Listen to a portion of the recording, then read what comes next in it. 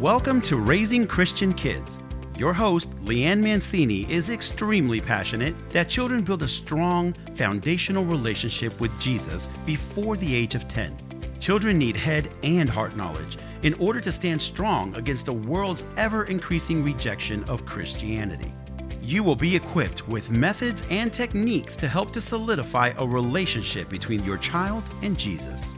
So let's dig deep and help the next generation to love Jesus with all their heart, soul, and mind.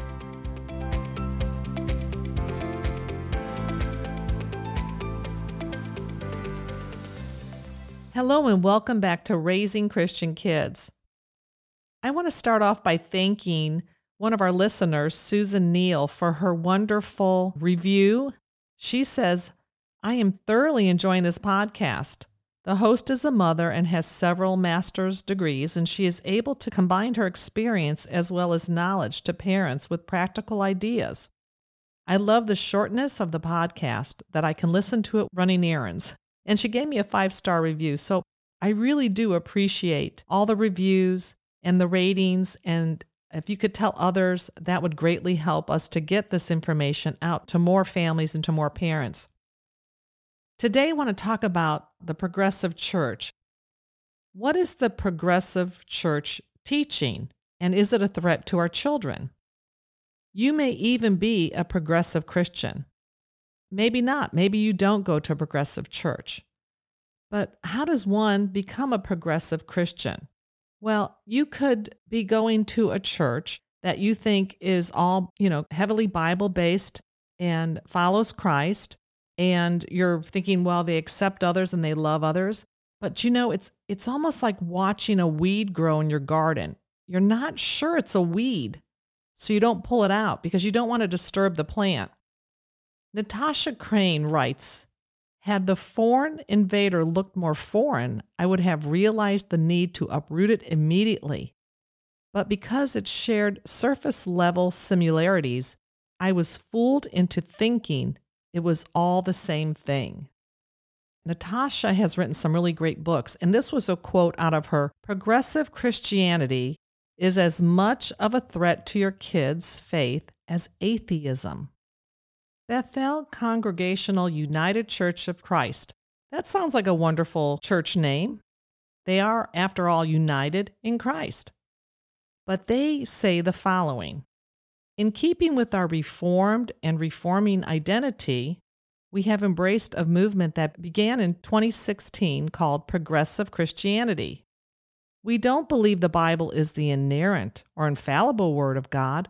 We don't agree that creationism should replace the science of evolution in public schools.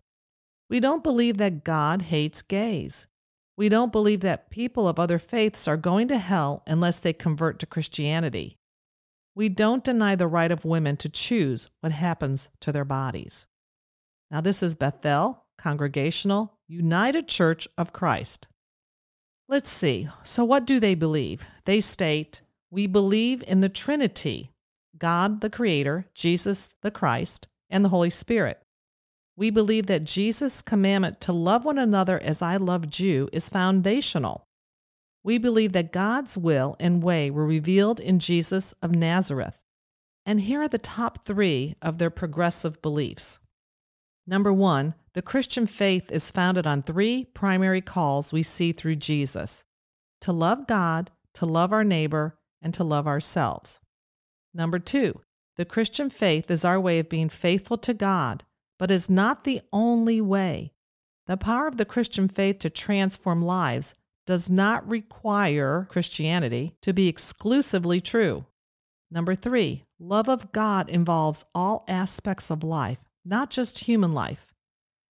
They say regarding science and religious faith, wisdom and insight from both Christianity and science are essential for Christian faith.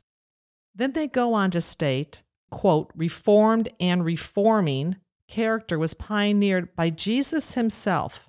As one who was raised in the Jewish faith, he knew well the law and the prophets.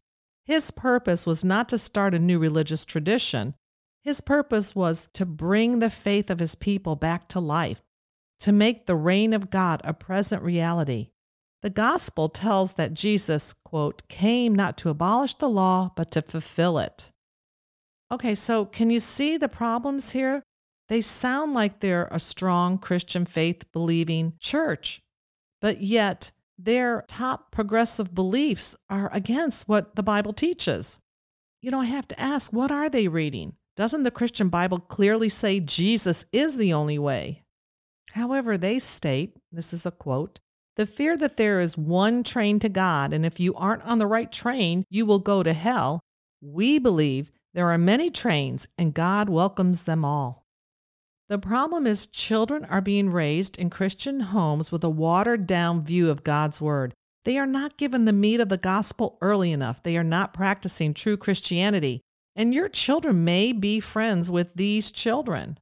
Many Christian parents are unprepared to defend their faith and what they believe to be true and to teach their children to do the same. Remember, you cannot pass on what you don't possess. The world will teach our children that it is unloving to call someone a sinner because they love someone of the same sex. The world will teach our children that it is unloving to say to their Hindu friend that they will go to hell if they don't accept Christ. The world will teach our children that Christianity is outdated and not true. The world will teach our children that faith in God, who is a part of the Trinity, is a ridiculous faith. And the world will teach our children that the Bible is a fairy tale written by men. We need apologetic classes in our church for parents and children. We haven't been preaching a strong gospel message in many of our churches. We need to call sin, sin, and to preach about hell. Our children need meat. They need to know that there is a hell for those who don't believe, and they need to hear that it is an awful place. And they need to hear this early. If they can watch a Disney movie that shows an evil world as depicted in the 1997 movie Hercules, then why not teach them about a real evil world that exists for all eternity? In the show notes, I will list many resources. I hope you will step up to the plate to learn why you believe what you believe so you can defend your Christian faith using logic and reason to teach your children to do the same. Truth is not subjective. Truth is not about how one feels according to the current trend of society. Truth is based upon the Word of God, and we need to teach the future generation and prepare them if we are to have a Christian future. This podcast is part of the Edify Podcast Network. Edify is a faith-inspiring app that brings together thousands of the best Christian podcasts in one place for your listening enjoyment. Cut through the noise and grow your faith by diving into the world's top Christian podcasts today. Download the Edify app for free from the App Store or Google Play, or by going to edify.app. That's EDIFI.app.